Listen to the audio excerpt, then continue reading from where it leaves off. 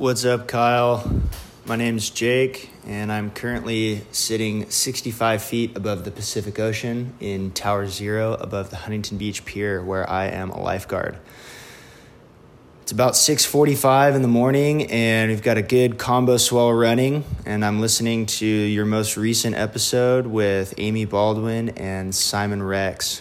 I love listening to the show. I've been listening to it for about a year now, and keep me company as I drive up and down the beach. And it's been really cool to listen to some of the people's perspectives who I would have never thought were out there.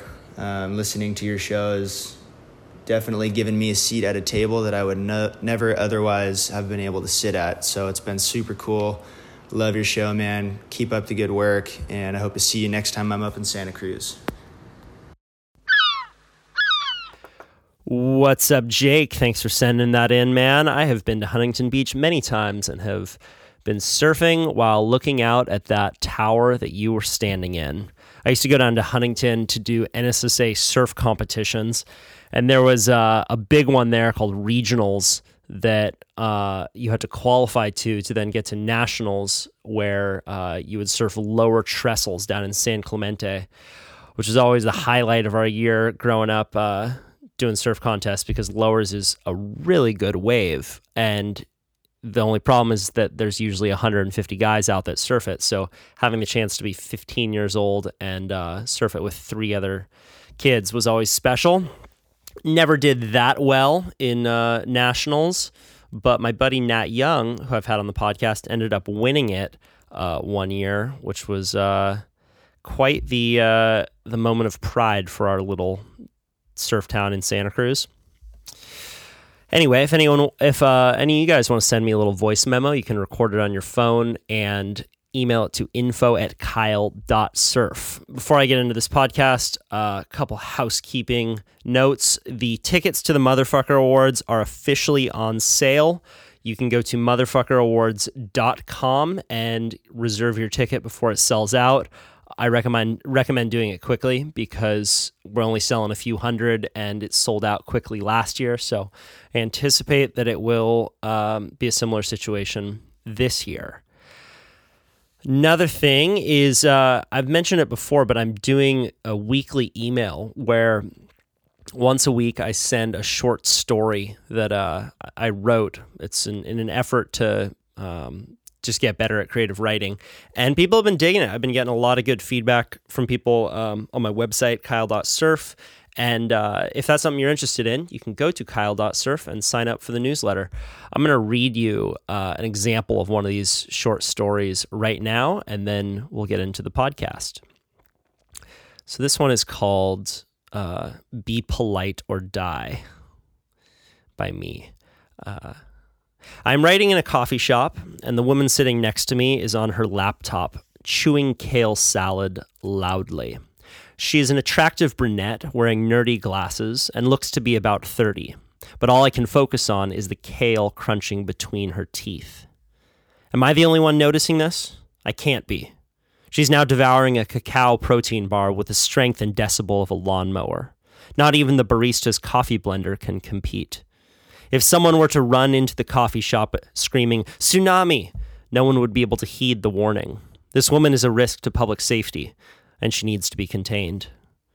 I can see only 2 options. 1, I politely ask her to chew less loudly. Or 2, I poison her cappuccino. I hate awkward conversations, so it will need to be the latter.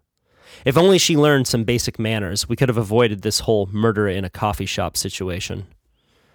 I would give myself a C+ in good manners.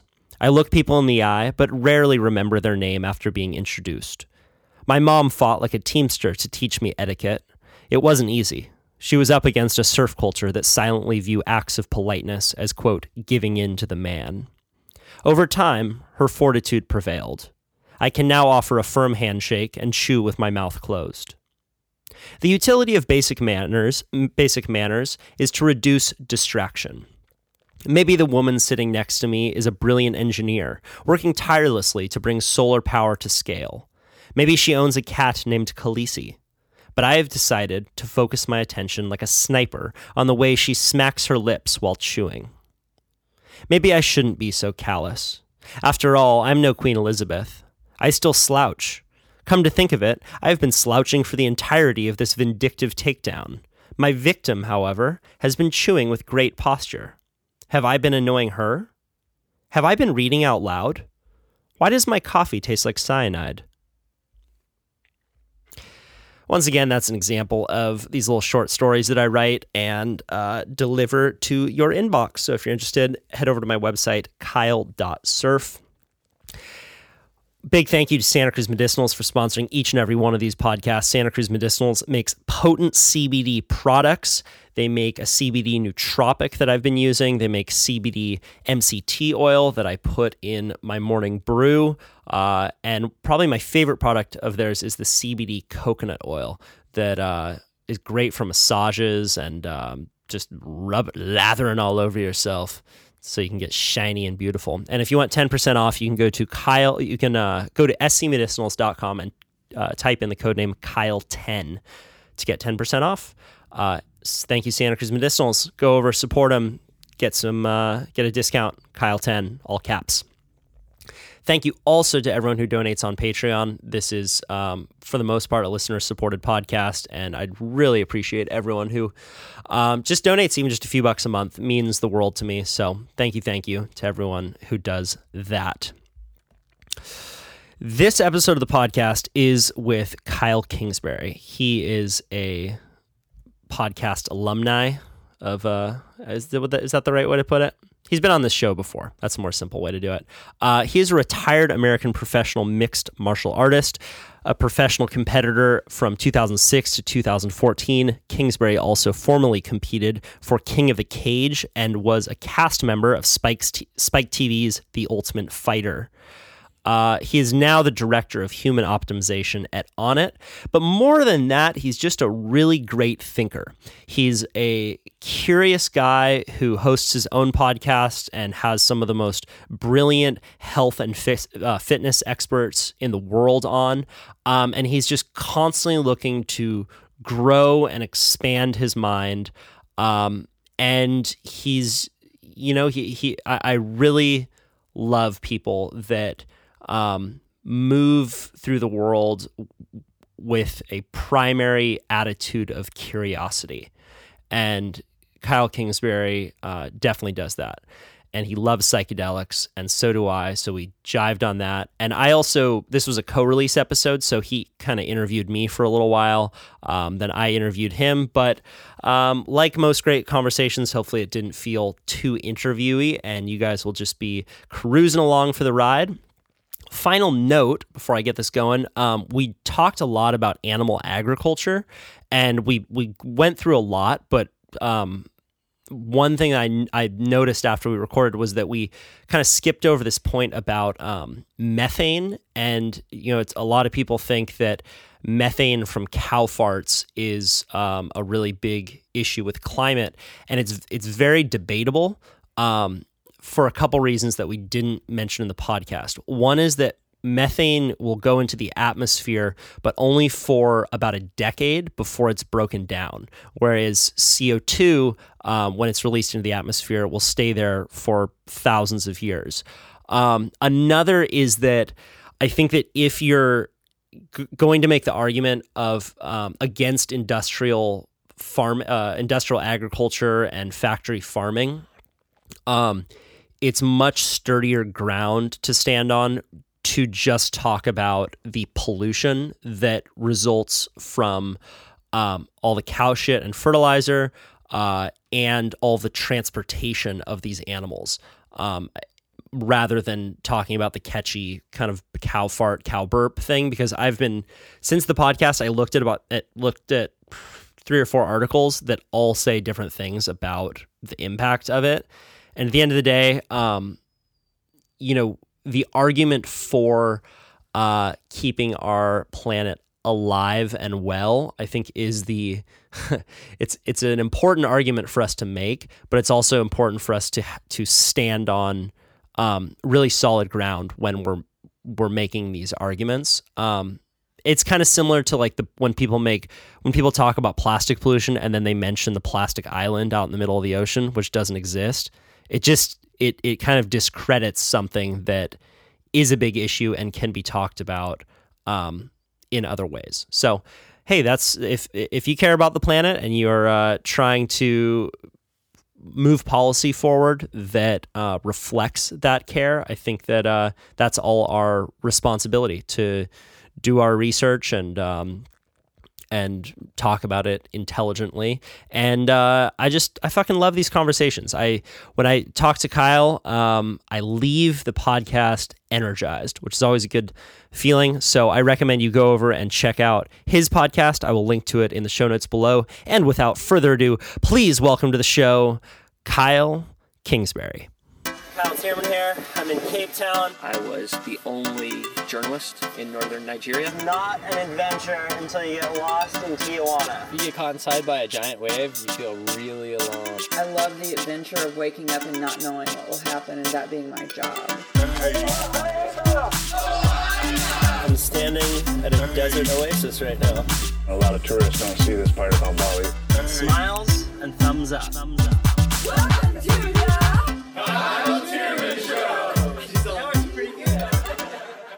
How far is the flight from Austin? It's like 3.5 or 3, something like that.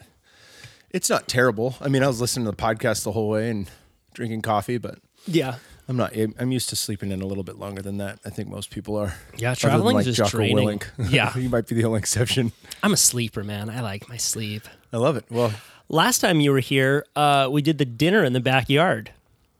which was fucking incredible. Let's talk about that. Sure, that was fun.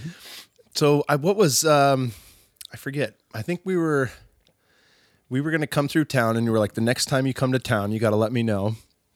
And I was like, I think it was after you were in Austin. Yes. And I was telling you, like, you were naming the people that are all in this town, and I was like, dude, I gotta meet Bruce Lipton. I gotta meet Bruce Damer, Jim Fadiman, Wallace J. Nichols, author of Blue Mind. Yep, and then finally got him on the podcast.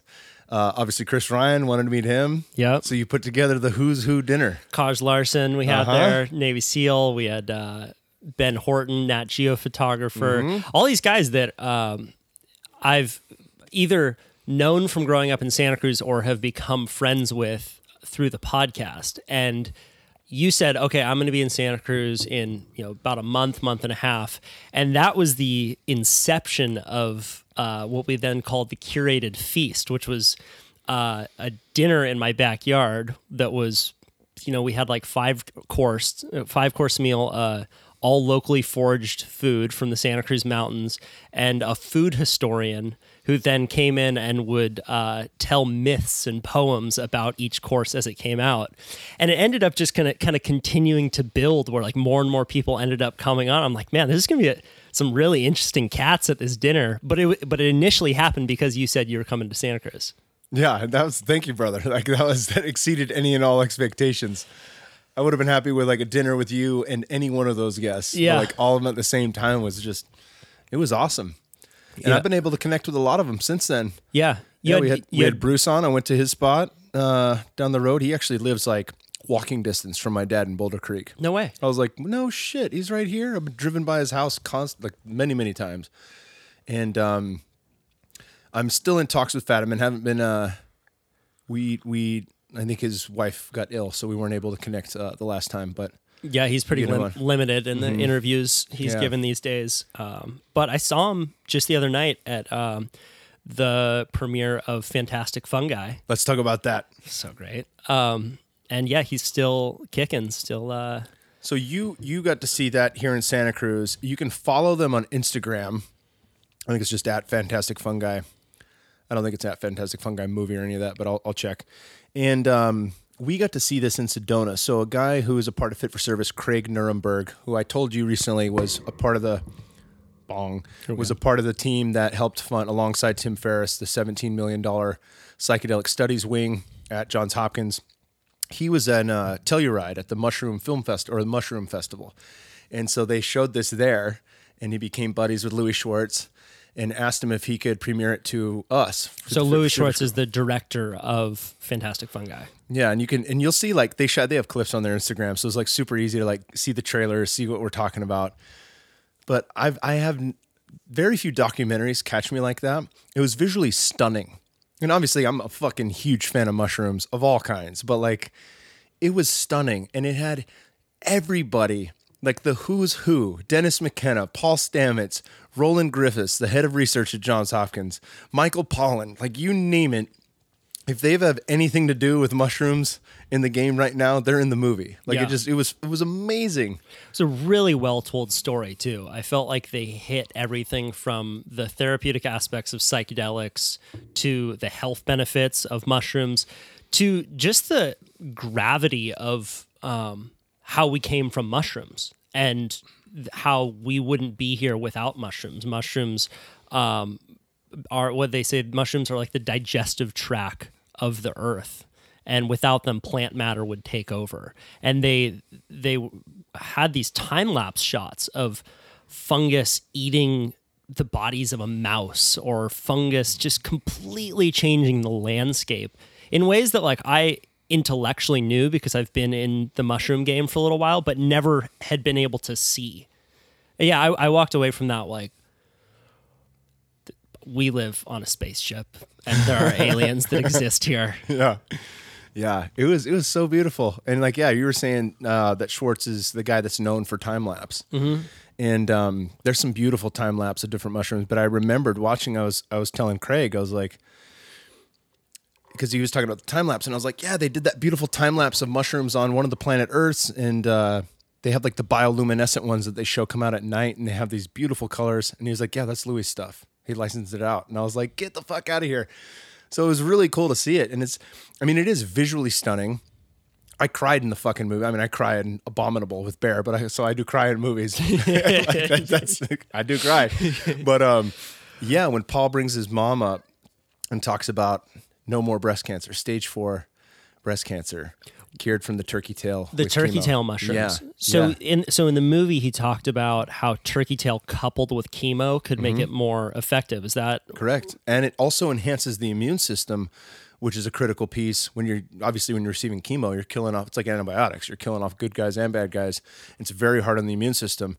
So that's one of the really cool things about turkey tail is you're boosting the immune system, which allows the chemo to work better, and it also has some immune properties that help kill cancer cells to begin with, even in its own right. But what's cool about Paul is he's not Timothy Leary. He's not going head on against the system. He's saying these are how these things can work in conjunction with what we already have and make them better.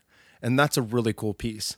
Yeah. And we were talking out on the water just now about how they can treat homes organically with fungus that'll kill termites, like the Trojan horse. Dude, that was one of the coolest aspects of it, because they showed how if a termite or ant is infected with some kind of fungus, usually what will happen is there will be garter ants that will stay outside the colony, and they will then take the ant that's been infected out to a separate location, bite its head off, and then kill themselves to make sure they don't infect the colony.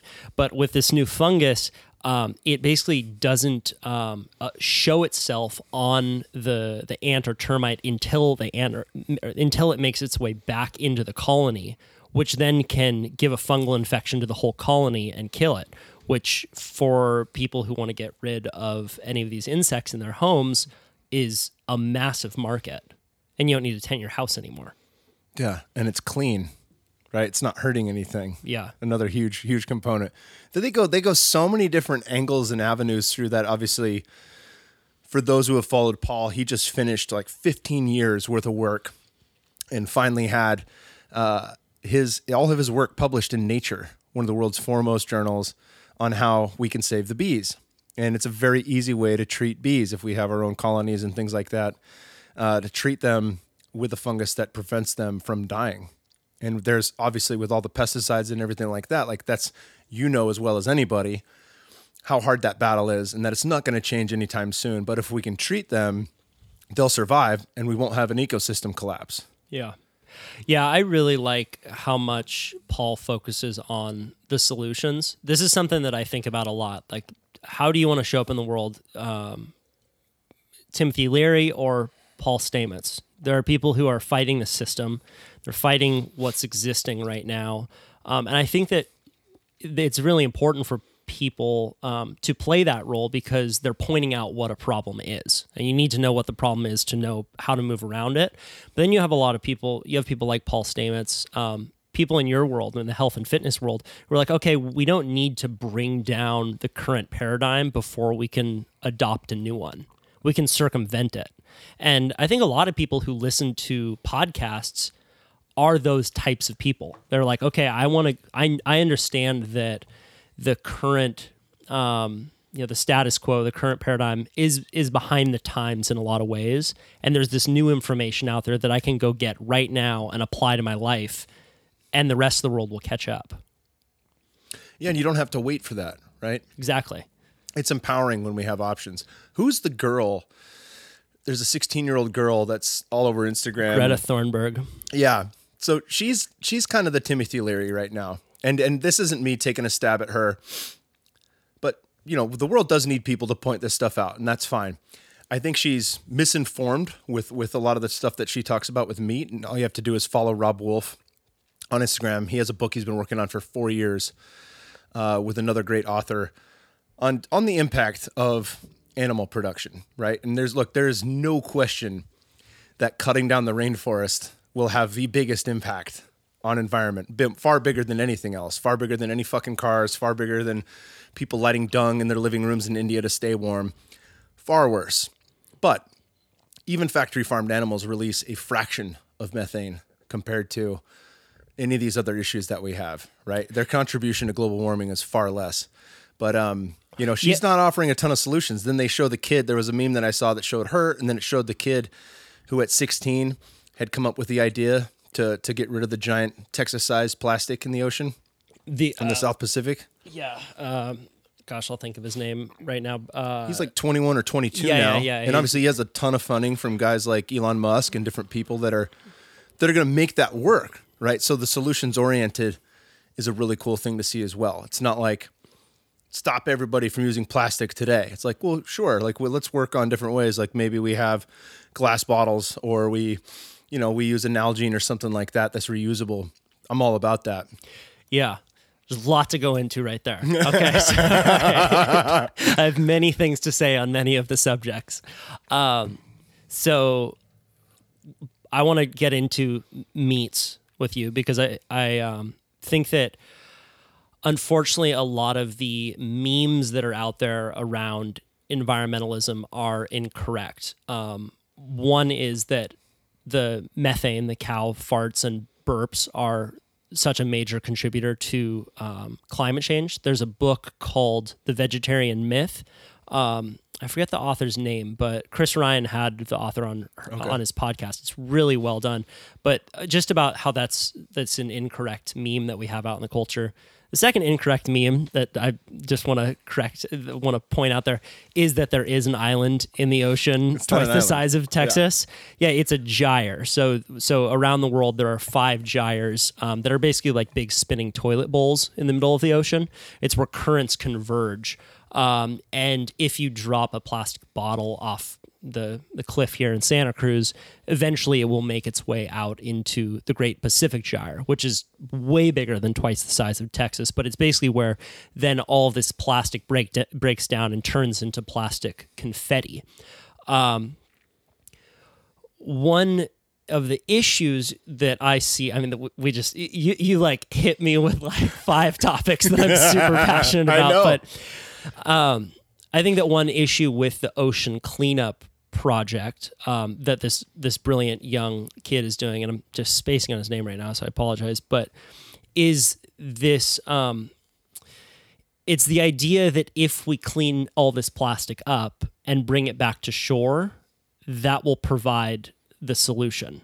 Because you just take it one step further. It's like, okay, let's say that we can clean this plastic up. Most people think we can't because plastic breaks down into such small pieces that the fish eat it, and it's virtually impossible to take back to shore. It's not like the plastic Coke bottle that you brought out into the middle of the ocean, that made its way into the middle of the ocean, is in that same form. But the second kind of flaw in thinking, in my perspective, is that by bringing it back to shore, that will provide humanity with the solution that we need. And I think that what it can do is it can kind of create this mentality that recycling has created, which is like, okay, I'm putting this in the blue bin. It's now out of sight, out of mind. And the recycling is I'm mixed on it. It's been great in for a lot of reasons, but in a lot of other reasons, it's kind of just allowed us to put the problem over there. And for a lot of our lives, most of our recycling has just gone on big cargo containers off to China, where China then would most of the time just incinerate it because they have different recycling and environmental standards as the U.S. So it just allowed the industry to continue to pollute and continue to manufacture more plastic products. Plastic isn't inherently a horrible product, right? It's made our lives way better, but it has this really big external cost. And I think that it's important to look at environmental and social issues, not from like the good guys and the bad guys, and we're fighting the bad guys. It's to look at it from what are the industries that are profiting from these products and what are the costs that they're now forcing society to bear. So when it comes to plastic, if there were no cost, there'd be no problem. But there is a cost, and that it's when the product has finished its kind of life cycle on this linear path to waste, and then that cost is borne mostly by developing countries who now have basically, we've turned their entire countries into landfills because 2 years ago, China stopped taking our plastic. So now we ship a lot of ours off to Indonesia and Malaysia. And you'll just see these kind of plastic dystopias, mostly from American products. We saw my mother-in-law just went and did a missionary trip with her husband out to India. And she has videos of kids and old women in the river. They bathe in the river. They drink water from the river. And it's a fucking sea of plastic and metal cans just going through the river. That's where they dump the trash. Mm-hmm. And it's not, people fish out of there too. Yeah. But like humans will wash and defecate in the river, and it's a sea of plastic. And it's like, that's like, I've been to some third world countries. I've been to Afghanistan. I've been to Iraq. I've been to Central and South America. I haven't seen anything like that. Yeah. It's just a different ball game.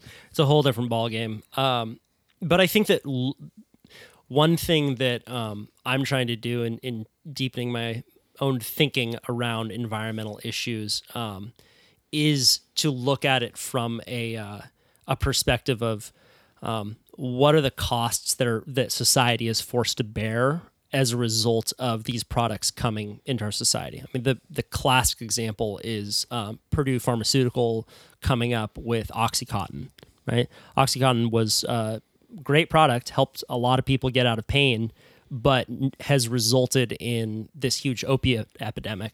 And now the costs are borne by coroner's offices and firefighters and nurses and all of us, right? So who should pay that price? My view is that there's no problem with capitalism in and of itself. Like if you have a great idea, you want to go out there and make a product and make a buck, like that's great.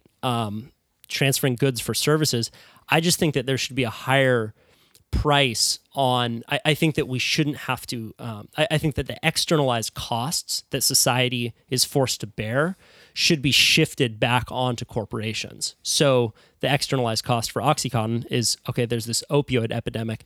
Purdue Pharmaceutical should have to bear some of those costs. And they now have, like they just filed for bankruptcy because they've been sued by over a dozen states for falsely marketing Oxy as non-addictive through the 80s and 90s, resulting in this. I think that similarly, companies like Coca-Cola that they were found to be one of the largest plastic polluter globally, should be forced to set up waste infrastructure in the countries that they know they're shipping their products to, but the countries they know full well have no way of dealing with that product. So I think I think it's just a more inclusive way of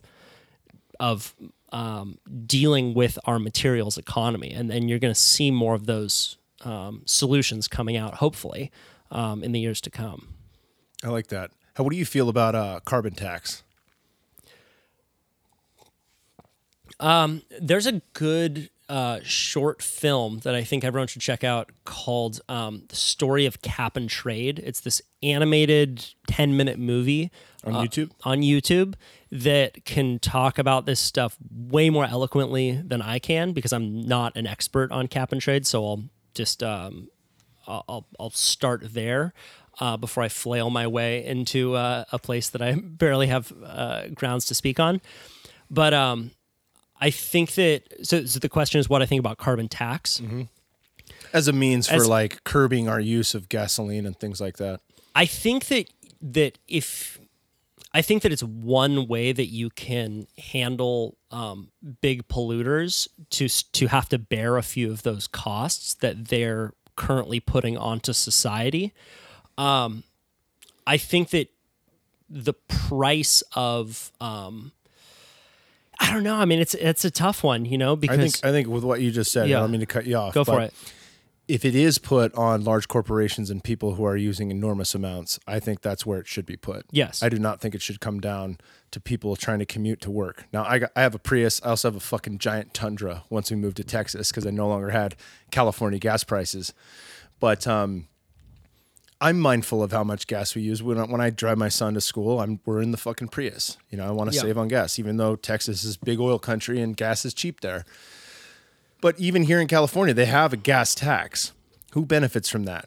The fucking California government? They're not using that money to fix roads. They're not using that money for education or anything like that. And it sure as hell isn't stopping people from driving or getting more people to carpool. Yeah. It's not doing any of those things, right? So it's just a money grab, in my opinion. They have a water tax here in California. Yeah. Well, and I think that this is going to lead us down into a deeper part of the conversation. This is why I like talking with you, is because we take the issue and then we're just continuing to follow it further and further upstream.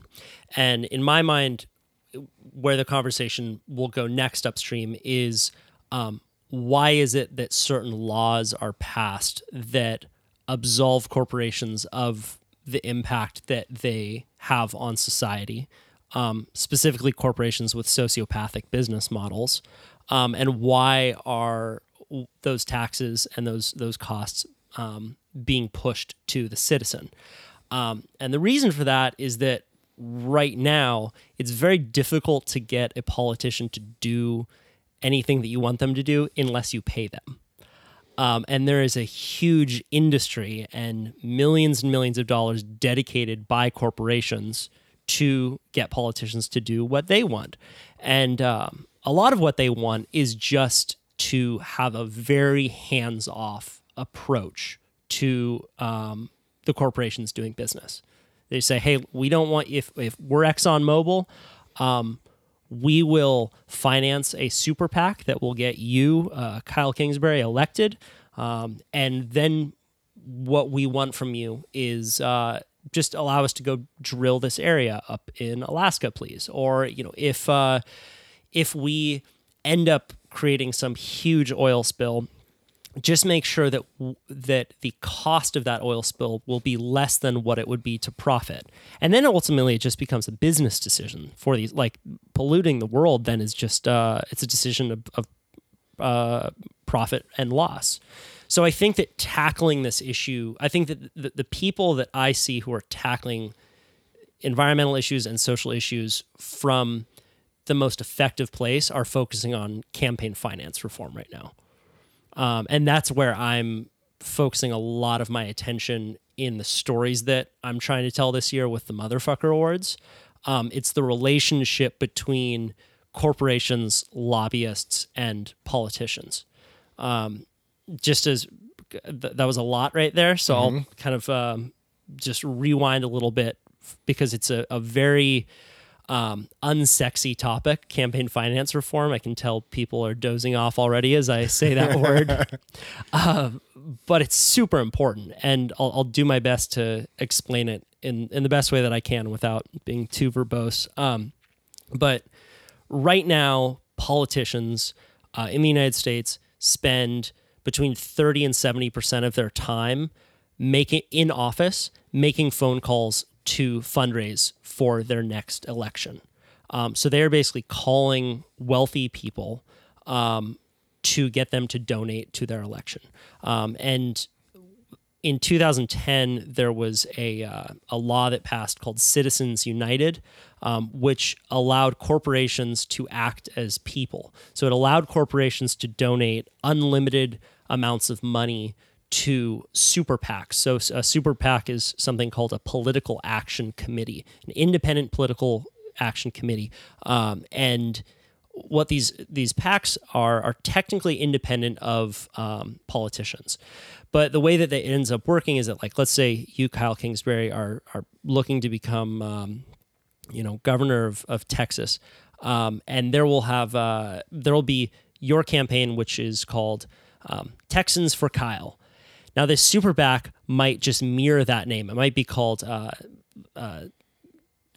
Kyle and the Texans or something like that, right? And this will be technically independent from you, but financed by a group of corporations that then basically, they will pay for all of your election, your campaign videos. They will put maybe millions of dollars in negative ads against your opponent, and they will be, in large part, the marketing vehicle to help get you elected.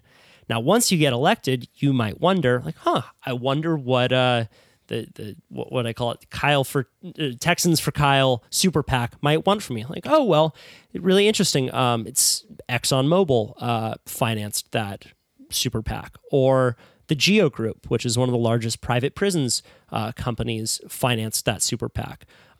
Okay, well, it looks like, let's take Geo Group as an example, because they're a private prisons company.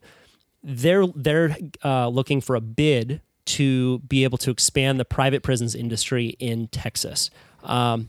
Okay, well, I'm going to pass a law that allows the Geo Group to participate in Texas, and we're going to be giving them then hundreds of millions of dollars in taxpayer money to expand the private prisons industry.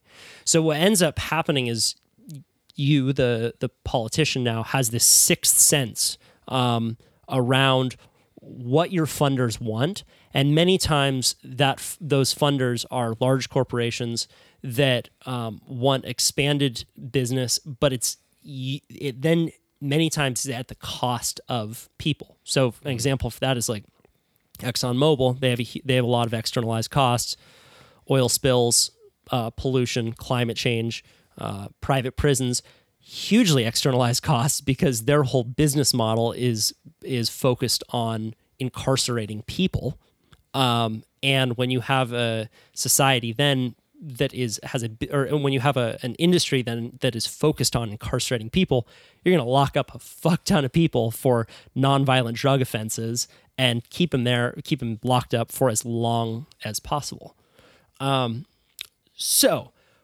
Hope I didn't lose too many people there, but it's a really interesting look behind how our system is actually operating.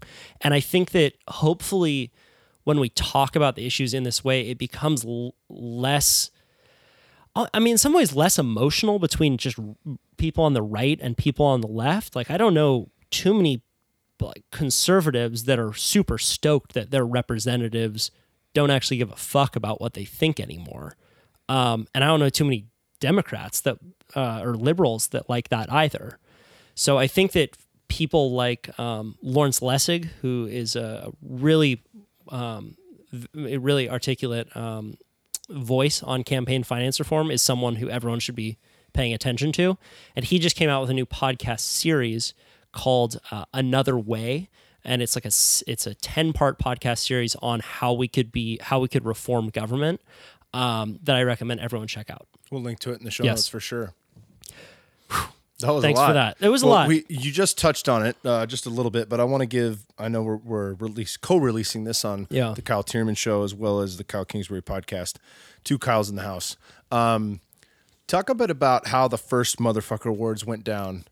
Who were some of the winners, and then what you're trying to accomplish with this second year coming up. Sure. So the Motherfucker Awards is a satirical awards show that I co-created with Chris Ryan, who is another fellow in the podcasting space. He's the author of Sex at Dawn and Civilized to Death, and host of the podcast Tangentially Speaking.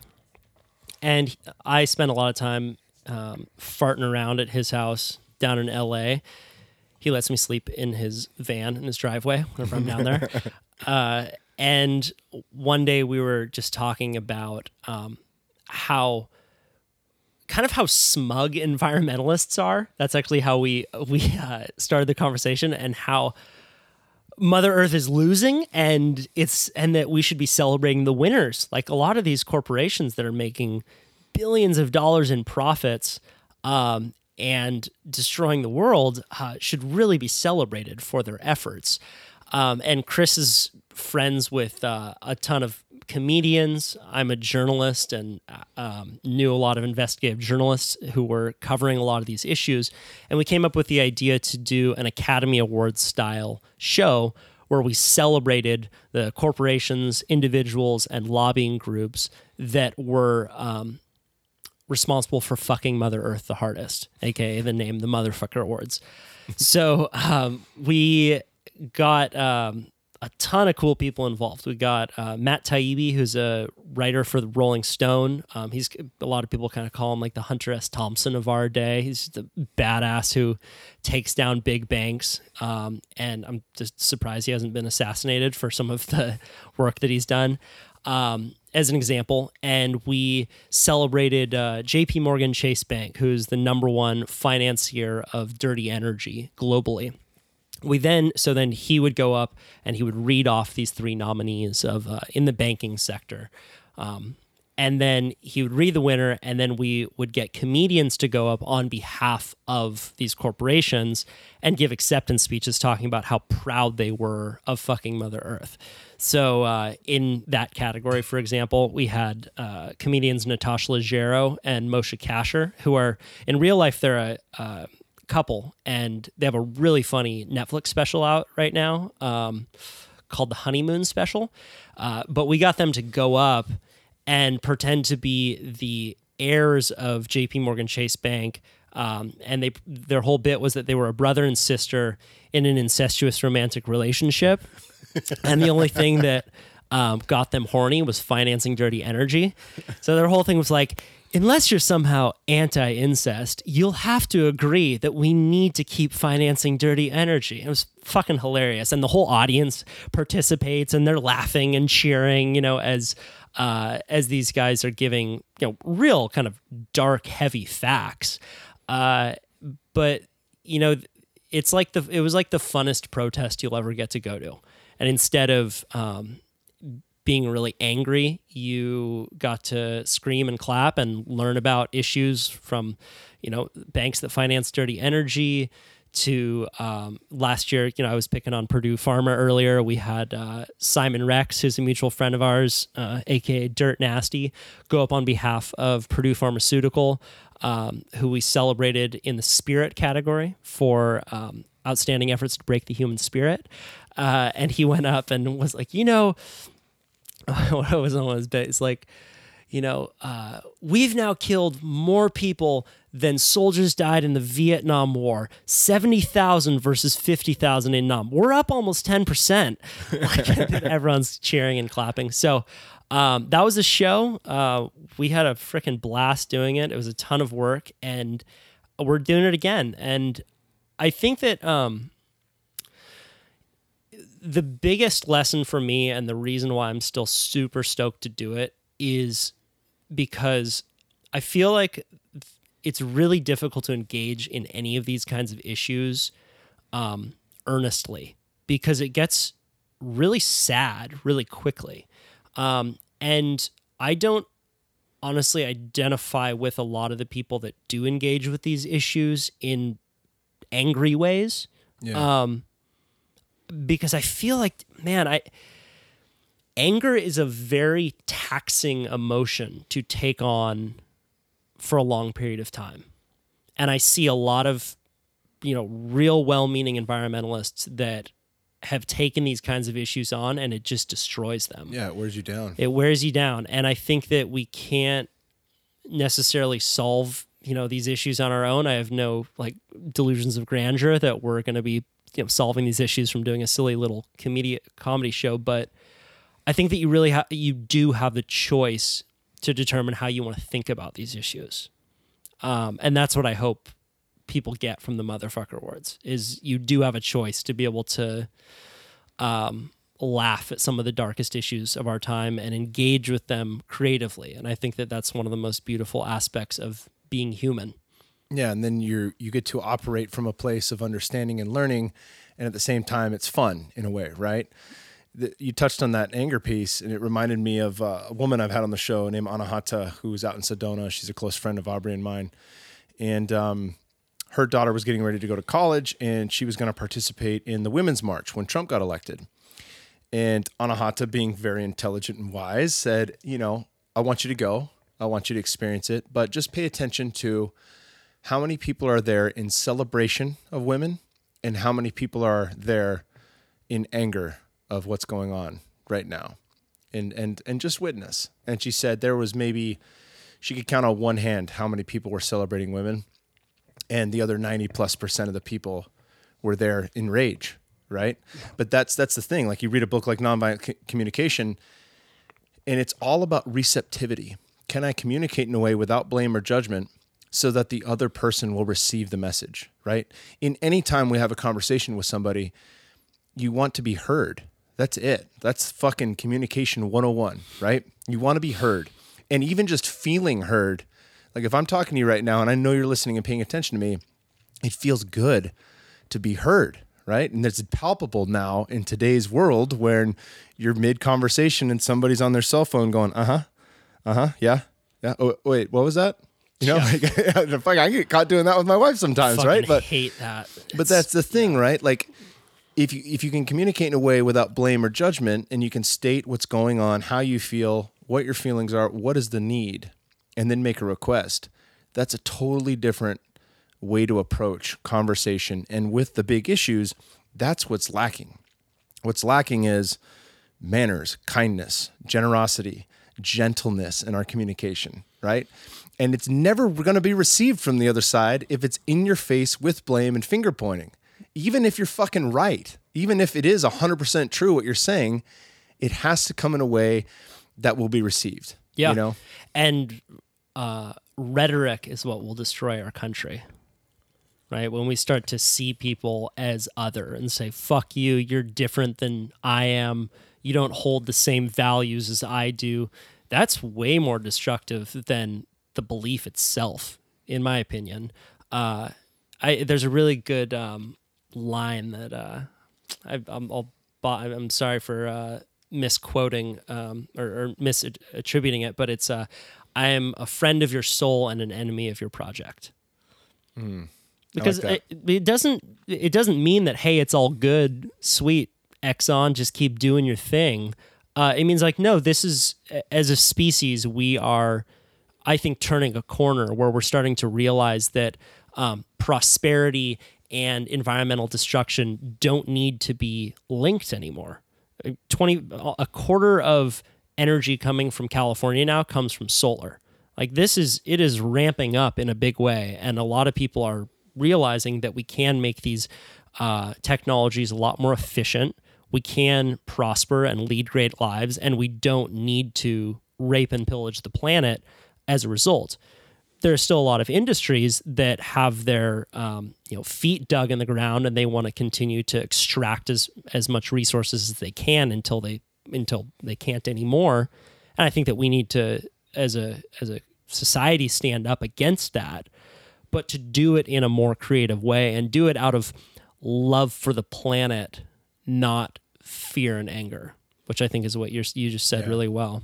Have you heard much of Greg Braden? No, tell me about this. So he was just on London Real a second time, and I'll link to that podcast as well. But he talked about solar cycles and that, that climate change is, in part, we are contributing to it, and in part, it's a part of the cycle, right? And we can see that in some of the ice cores, and he gets into some of the science behind that. He's been a geologist for 30 or 40 years now. And he says he wants to be very careful with that statement because he doesn't, that generally will take people off the hook. Like, see, told you so. We got nothing to do with it, right? And that's an issue because even as the climate changes, that wouldn't necessarily cause the acidification of the ocean. That wouldn't cause a lot of other issues that we are contributing to. Or just asthma. If you're a kid in a low income neighborhood and you live near a coal power plant, like regardless of climate change, that's fucked for your lungs. Yeah, there's right? a lot of. So it doesn't mean that there's no issues. A lot of ways we're contributing, right? But it's just a fantastic episode that he does, and I forget where I was going with that, but he's definitely. I highly recommend people listen to that because he has some really cool points on that, and I think that's it. Are you familiar with Milton Friedman? Yes. Yeah. Stanford Prison Experiments. He's fantastic, right? Dude, and he talks a lot about the economy and how we drive innovation through a free and open market. Yeah. And it's not by a carbon tax or anything like that. It's by guys like Elon Musk creating Tesla. It's by Toyota hearing the people and making a fucking Prius very affordable, right? It's by things like that where we then have those options. But at a certain point, you have to have people in charge with a backbone to stand up for you. And I use this point on food. So I know I've brought this up on my podcast before, but in a lot of the Nordic countries in Northern Europe, they give a shit. They pay attention, right? So Kentucky Fried Chicken have more franchises internationally than McDonald's does. And when they wanted to go into Sweden and Norway and some of these other countries, they couldn't get the Colonel's original recipe into them because they were 33 times higher the MSG that's allowed in their country per serving. 33 times higher. Wow. We don't have that issue here because nobody's fucking looking out for us, right? And so that's just one example. Also, aspartame. You talk about lobbying. How does aspartame go through? It's a fucking neurotoxin. The second your core temperature gets up to 102 degrees. You have a Diet Coke pre-workout, you go work out and hit the sauna, it's now a neurotoxin, right? Well, that just got pushed through. It just got pushed through. Wait, explain that. Aspartame is in chewing gum. Yeah. It's in fucking Diet Coke. It's in a lot of diet stuff. It's an artificial sweetener. And obviously there's tons of research now with the microbiome and issues around that. But my point is, like, this gets through here. Yeah. It does not get through there, right? And especially with children, they really go to bat for kids there. So Kraft has mac and cheese. It has yellow food dye in America. Over there, that's not allowed. So they have to use annatto, which is an organic yellow food coloring that they use to make your Kraft mac and cheese, right? Just because they don't want artificial flavors or coloring in anything that goes into children out there. Yeah, it's a lot of people talk about it as the precautionary principle. A lot of Europe uses what's called the precautionary principle, where they say, all right, before you want to put this new chemical into our market, where kids are going to be exposed to it, families are going to be eating it, you need to prove that it's safe. Whereas in the U.S., we tend to view it in an opposite way, where we say it's innocent until proven guilty. It's innocent until proven guilty, which it allows companies to be able to make a fuck ton of money very quickly. But then you realize, like, oh shit, we put lead in the paint, and like DDT is actually not safe. One of the reasons why Hawaii is ground zero for genetic engineering globally. So a huge amount of crops out in Hawaii, corn crops and soy and canola, are dedicated to GMO testing. So these are crops where, and for people who don't know much about GMO, it's basically an engineering of a plant so that it can withstand more pesticides. That's one of the primary uses of genetic engineering. So there are crops that they will test different pesticides on, and they'll test heavier and heavier amounts of pesticides. One of the reasons they do it in Hawaii is because that state has very lax environmental laws. So they can use certain pesticides that would never be allowed in places like Europe. The question I had, though, was aspartame is a neurotoxin when your body temperature rises. Yeah. Interesting. So you never want to have a Diet Coke and do a workout. You just don't want to have a fucking Diet Coke. Like, let's be honest. No, Especially when you have, and that's again going back to Milton Friedman.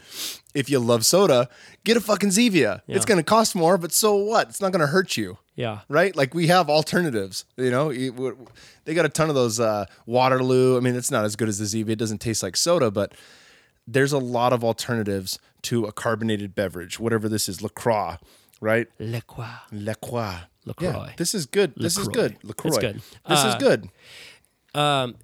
You know Naval Ravikant? Mm-hmm. That was but I have 4 podcasts that are my favorite this year. Naval on Rogan is number 1. Dude, that was like a spiritual experience.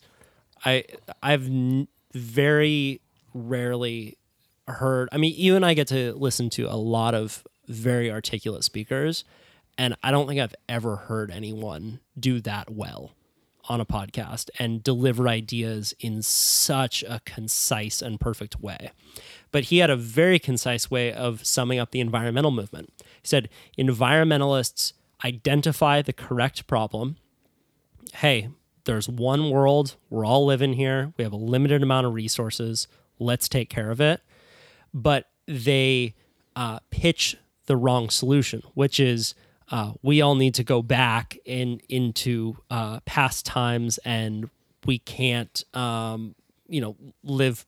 He has a more articulate way than Basically, we're all going to be Amish. Well, exactly. That's what a lot of environmentalists try and say we can do. But sorry, we have developing countries that are going to want to come online, and they're going to want electricity. So we better make sure that their electricity is coming from renewable energy, not coal, because it's coming either way. And just trying to tell them that they don't deserve it, even though we've had it for the past 100 years, is not going to fly.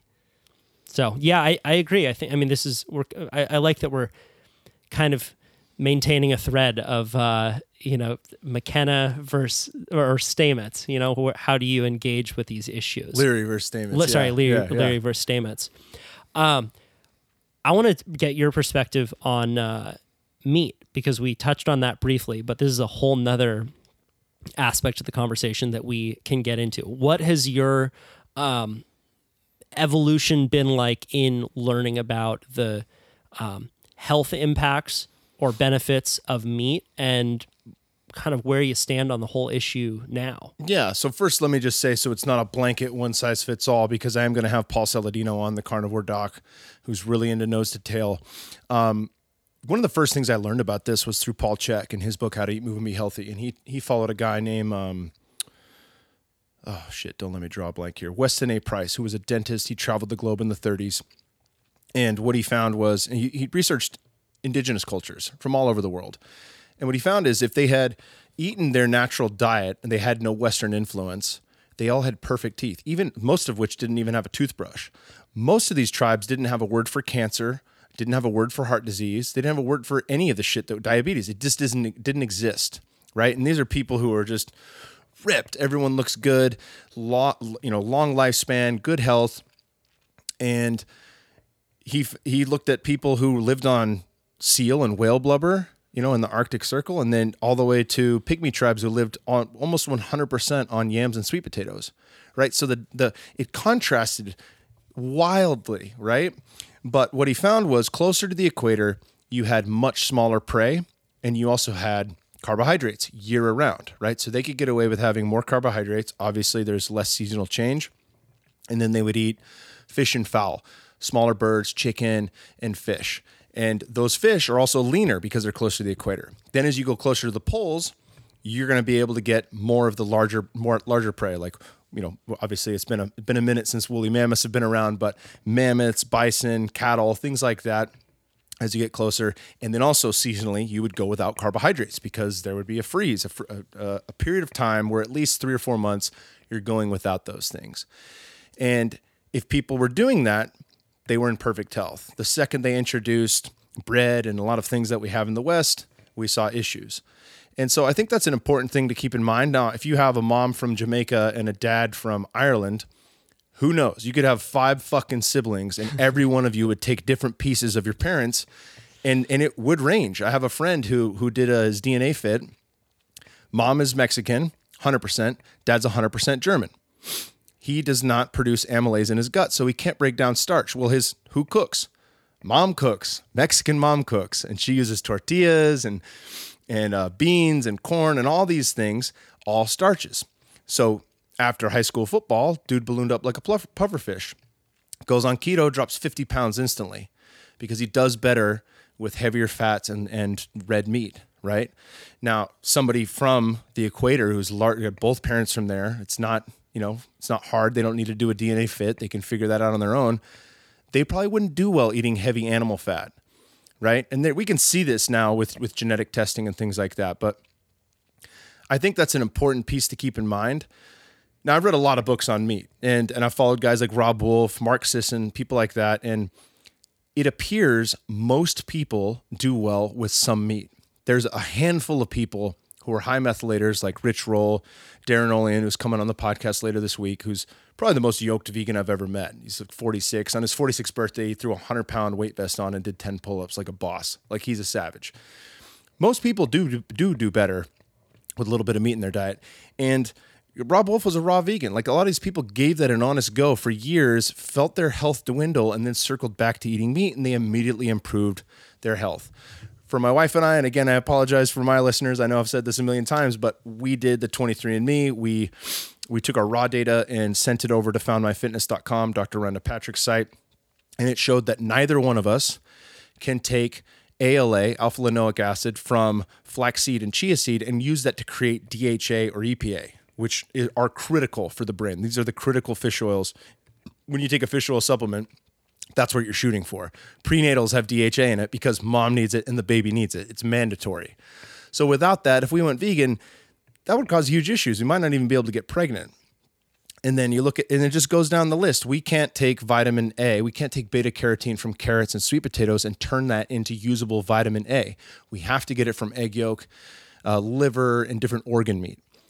At least half the population is that way, right? So you can't make claims like this is a healthier way to eat if half the people on this planet would suffer severe health consequences without meat, right? So now the question becomes, okay, how do we do meat appropriately? And there's an excellent book called The Soil Will Save Us. Ben Greenfield did a podcast with the author, and it honestly covers it from all angles. It talks about how much better grass-fed, grass-finished meat is, and pasture-raised chickens that eat bugs and worms and in their natural diet, not soybeans and fucking corn. And when you get that, you get a much bigger nutritional profile. You have much more CLA, conjugated linoleic acid, which is the fat that burns fat. You have much higher omega-3 content and a much better vitamin and mineral profile in that meat as well. So all that with that, and then when you shift over to factory farmed, we know that toxins are stored in the fat. And this is in any health book. I mean, it's in How to Eat, Move, Be Healthy with Paul Chek. Dr. Stephen Gundry, who wrote The Plant Paradox, talks a lot about this. All the lectins, all the antibiotics, all the shit that animal's fed is going into your body. You get that in their animal fat because it's stuff that they can't break down. They're not shitting it out. They're storing it in their fat. And then that's what you consume. So now you're going to consume those things, and that's causing a lot of issues for people. So there's a clear-cut difference from a health standpoint. There's a clear-cut difference on a spiritual standpoint. You know, are you eating a fucking animal that was born in the Matrix, or are you eating something that had a decent life before it died, right? And so I think those are all factors. And then even when you get into the environmental issue, grass-fed animals that are pasture-raised sequester carbon for up to 500 years into the soil. And as we saw in Fantastic Fungi, that cow shit that gets shit into grass and then stomped on by all the other herd that's walking around, that feeds back into the soil, and it actually helps create that ecosystem and save the soil. It's one of the ways that we can create a really good living microbiome within the soil. So there's so much in there, and that's where I'm going to get to with this engineered meat. I don't know. I would say, you know, if I would kind of take that. I forget the term that you used. Cell-based meats? Yeah, for the cell-based meats, but the term that you used for the Nordic countries. Oh, precautionary principle. That's how I would view that. Right. And the reason for that is if you grow it in a lab, that could solve a lot of issues for people, right? You get the animal-based protein, you get a lot of things that we need, but where are the micronutrients coming from? That animal didn't live. It didn't eat anything. It didn't soak in sunlight, right? Like everything's built around photosynthesis from our ecosystem. So even if I don't consume plants, but I consume an animal that ate largely all grass-fed, throughout its life, I am getting the photosynthesis from that animal who ate the grass. That's a really good point. I'm getting these things, right? And iron and all the other things that go into the animal that make it what it is, I'm getting that because it lived in its natural environment and ate the natural food supply that it was intended to do so. And I think that could be one of the missing ingredients. If I'm just eating meat for protein, it's no different than having a fucking whey protein shake. And I don't have whey protein shakes. I'm sorry, we know we sell that on it, but I just don't do it. I want to get that from animals because there's so much more to the story than just the protein I'm consuming. Right. Yeah, and conversely, if you are a vegan, there's so much more to the story in terms of where those plants came from. Because if you're going to get a Beyond Meat burger or an Impossible burger, asking yourself, where did those ingredients come from? Well, they came from huge farms, soy farms, and those farms, both environmentally, and this is a point that's brought up in the vegetarian myth. Agriculture is the problem. Mass industrial agriculture in general, because when a quarter of the United States is now dedicated to industrial agriculture, and when you ask the question, what happened to those ecosystems that lived there? What happened to the wolves? What happened to the animals that lived on those prairies? I mean, those animals all just got destroyed. They gone. They gone. Yeah, the mice, the falcons that fed on the small animals, it all gets destroyed. So, and Beyond Burger, all those Impossible Burgers, they're loaded with glyphosate. Yeah, they're fucking loaded, and a lot of those are really hard to digest to begin with. Like so, in the Plant Paradox with Dr. Stephen Gundry, he talks about plants as conscious, and that's one of the things I want to get out in the weeds here with psychedelics, but that's one of the first lessons I received from ayahuasca. Everything is conscious. Animism is real. Whatever soul I have, they have. And Gundry just says plain out, like they don't want to be eaten. So they create their own natural pesticides and herbicides. And those are things that are stuff we can consume and not notice in one sitting. If I eat a kale salad, I'm not going to be like, man, I really felt like I just had a ton of oxalates. I don't have autoimmune issues. I don't have irritable bowel syndrome or anything like that. It's not going to hit me the same way it would with somebody that's already teetering on the edge. But at the same time, over the course of my life, if I continue to put that in my body, it takes its toll, right? They don't want to be consumed either. Now, there's certain things that do want to be consumed, that you have the seeds, you shit them out, and that's how that plant will reproduce. That's a different scenario, but he goes through that in the book, and I think it's a really important piece there. Yeah, it's such a nuanced and emotional conversation because, if you're not really paying attention to this conversation, you could just hear like, oh, the Kyles are saying that meat is good. Okay, great. I'm going to go get my McDonald's burger, and that's going to be an animal that was fed corn from an industrial cornfield, and there's going to be huge amounts of pesticides. I'm like, no, we're not saying that, but at the same time, if you're a vegan and you're getting your food from these huge industrial fields, like that's not great either. So it seems like one of the solutions are try and get it locally sourced if you can from smaller farms and try and eat animals that had a variety in their diet. Or go hunt. And eat naturally. And yes, go hunt. That's a perfect segue. As interesting as so I was just looking, I just wrote an article on cell-based meats and on Beyond Meats and the Impossible Burger. And what's allowing these meat alternatives to taste so much like beef is this organ. It's I guess you just call it a piece of DNA called heme. Do you know about heme? Yeah, it's one of the most bioavailable forms of iron. Right. So they just found a way to get heme out of plants and then load it into the burgers, which makes it have that kind of bloody, meaty taste. Interesting stuff. Well, that's always curious to me. It's like, why do we if we don't? I think Arby's just did a meat carrot just to fucking go heads up. Like, all right, you guys fucking YOLO. We're doing the meat carrot. You guys are always trying to do like your plant burger, your plant cheese, your plant this and that, and so they did the meat carrot. But yeah, that's a funny thing, and again, I don't know that that's healthy either. right? Like we have an issue with women have a monthly cycle that helps them balance iron.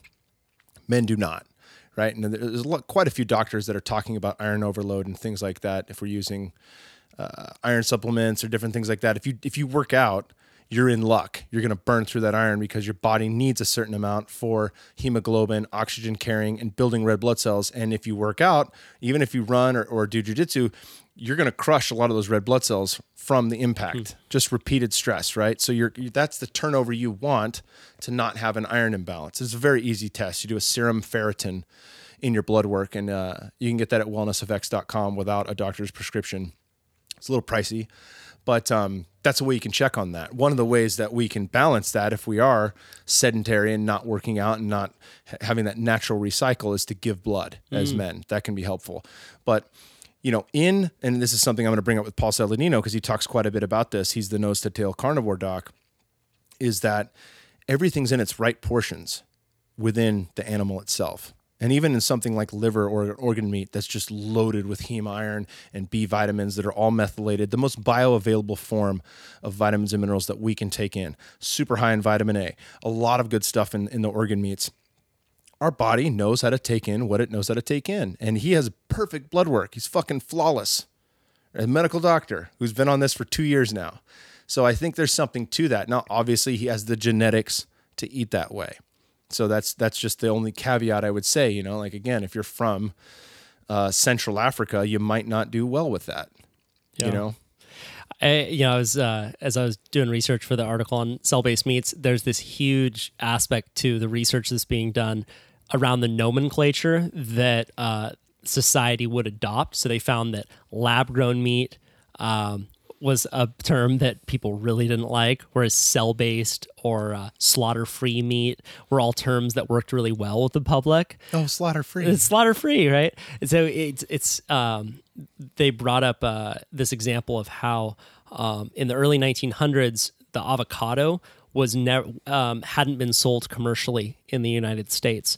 And when California farmers started adopting it, the avocate was too difficult to pronounce for English speakers. So they adopted a new name, which was called the alligator pear.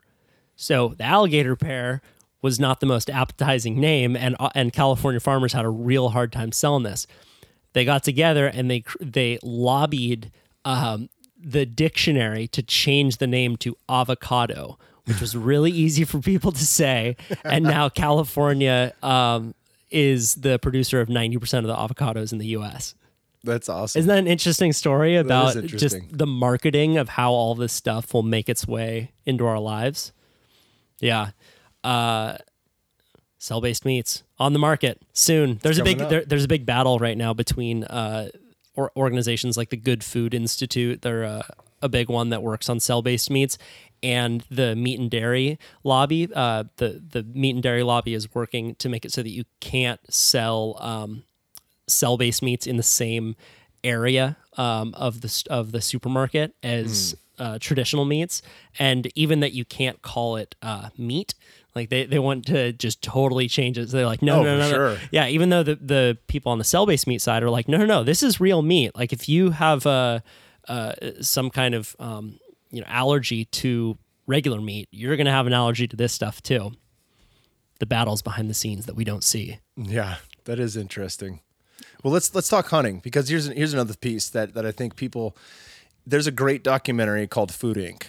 And it's fucking phenomenal. And it just talks about how things are packaged in a way that it's packaged in a way that we're kind of removed from the process of how we get food, right? And this is the same for plants as well as meat.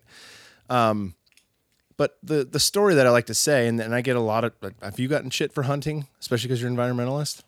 I get little bit. I get shit for hunting when I talk about spirituality and plant medicine and things like that. But it's such an odd thing, because everything on this planet, and likely in the known universe, takes life to make it, with maybe exception of plants. But fungi, they break stuff down, right? And they're largely digesting, right? They're eating things. Maybe they're already dead.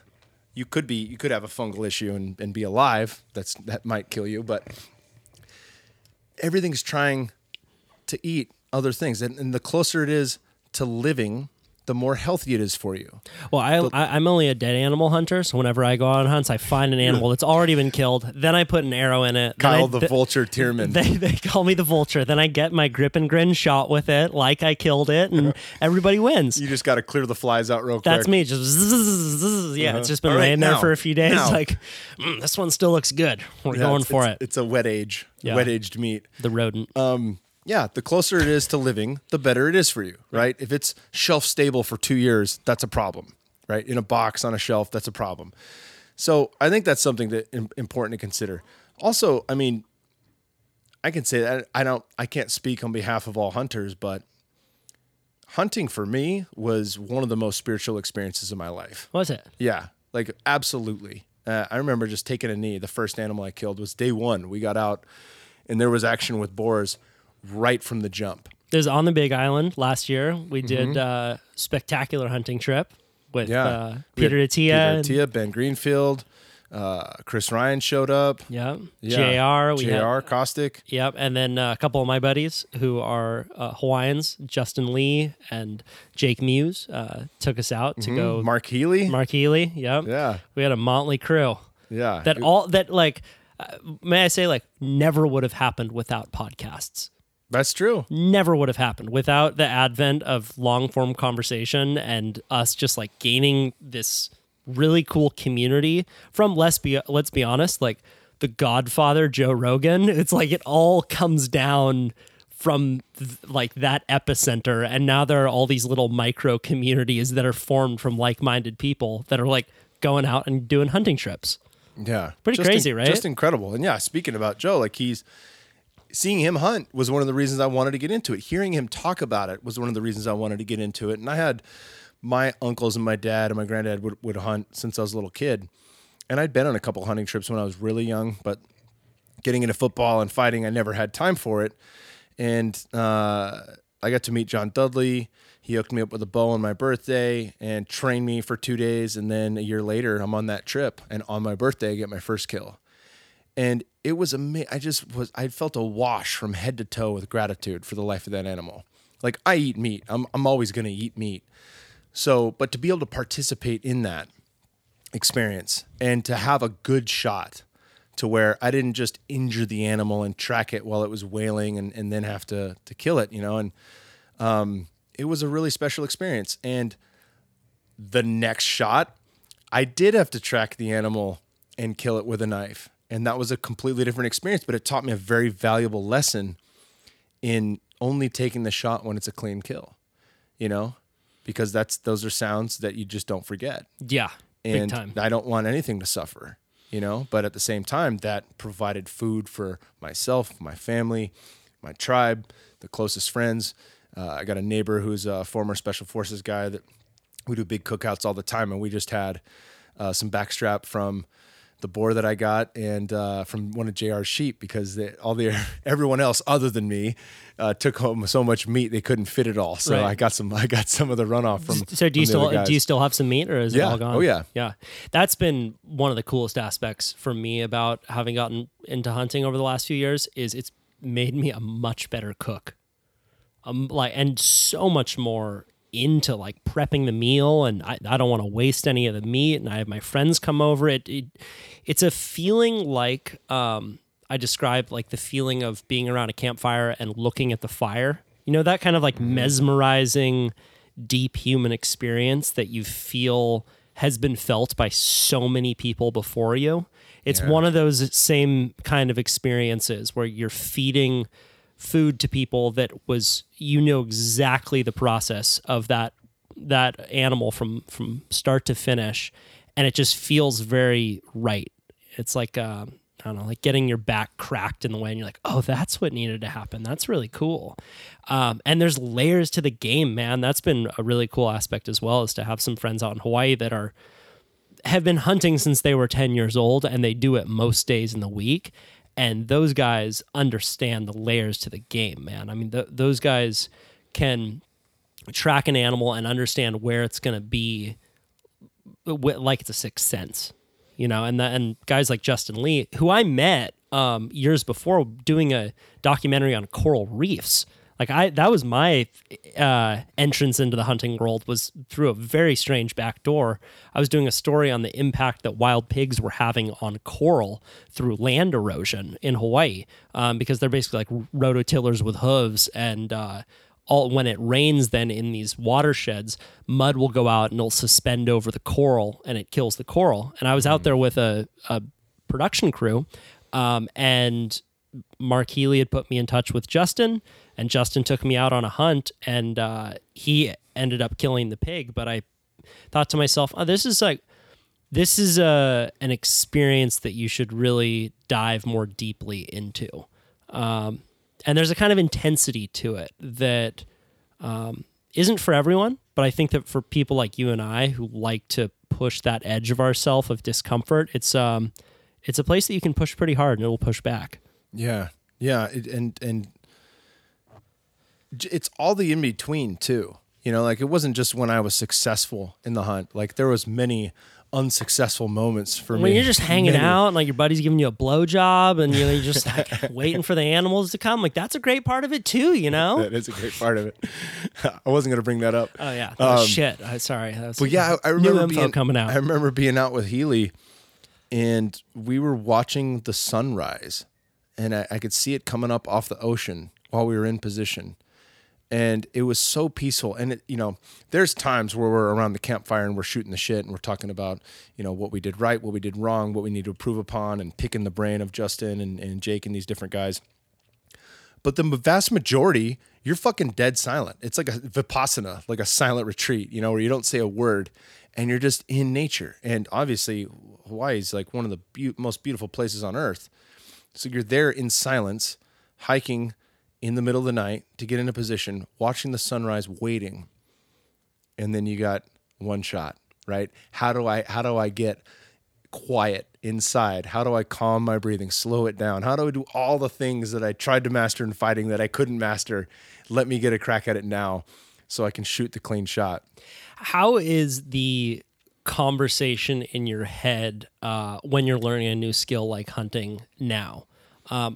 For me, like when I was younger and I would learn a new skill, I would have a vicious conversation inside my own head. If I wasn't good at it immediately, the language in my head was something along the lines of, you fucking idiot. What the fuck are you doing? You're just such an idiot. Like, it was like, you deserve to die kind of language. And it's something I've worked on a lot. Like, just like, whoa, dude, you gotta chill out and pump the brakes on this negative talk. And now it's more like, damn, Kyle, better luck next time. It's like, you know, you slowly shift the words, but what is it like? What does the conversation sound like for you now when you're learning a new skill like this? Yeah, there's a couple of things to that. You know, like I for sure had that kind of negative self-talk in fighting in a lot of my fights. And it was something that I worked very hard to get out of my head. And that was where I first got into breath work and visualization and a lot of shit just to get out of my own head, you know, and to be in the moment. But one of the practices that really helped me in fighting in particular was to just focus on whatever I needed to do next. If I get taken down and it's late in the third round and I've lost the first two rounds and it's likely I'm going to lose the decision, to not sit there and go, well, you just lost the fight. You know, fucking now you're going to go down in the ranks. Then you just get 50% of your pay. Like none of that shit if I can focus on what I need to do. So all I need to do at that point is get back up. And there are techniques that I can focus on to get back up, right? Get some head control, get wrist control, get to my feet, get up. So in the hunt, thankfully I had at least learned that in my last 4 losses before I left the UFC with the tail between my legs. It was just that, you know, we'd get in position and the first thought would usually be slow the breathing. And I'd focus on that nose, just getting really elongating the exhale, and then line up the bubble, get in position, elbow up, and wait. And, you know, the guides are great. You know, they're there right next to you and they're just whispering like, okay, go for it. Yeah. You know, and then you just let it go, you know. But even when I was failing miserably with the Axis deer, that's something that Rogan kind of prepped me with just in his talks on the podcast, was like, number one, it's really good to do things you suck at. It's really good for you. It's good for your spirit. It's good for your it's good for your brain. It's good for everything. It's good for a lot more than just the activity that you're doing. But also the fact that it was almost guaranteed I was going to suck. This is my first hunt, you know? Like I had been on a rifle hunt for elk a year before that, and I saw the ass of an elk on the last day of the hunt. Didn't take one shot. So this is my first time really actually getting after it and being in that space. And there was a time where Justin and we were spot and stalking, and we were going for probably, I don't know, it felt like forever. And we got into a good position, and I was about 15 yards away, and he wanted me to wait for the buck. And I had already been unsuccessful for a few days, and I was like, fuck it, I'm going to get a doe.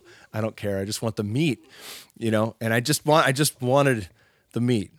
And Axis tastes incredible too, but I'm like, I don't need the buck. The buck's cool, but let me get a doe, and then I can start to wait on the buck. Yeah, it's still going to taste great and still meat. And at 15 yards, I've got it lined up perfectly, and it dumps the arrow. The arrow hit a branch. It just knocked it down right in front of the animal. They didn't even move. Then they just looked at me, and then of course and then they were gone. Yeah, gone.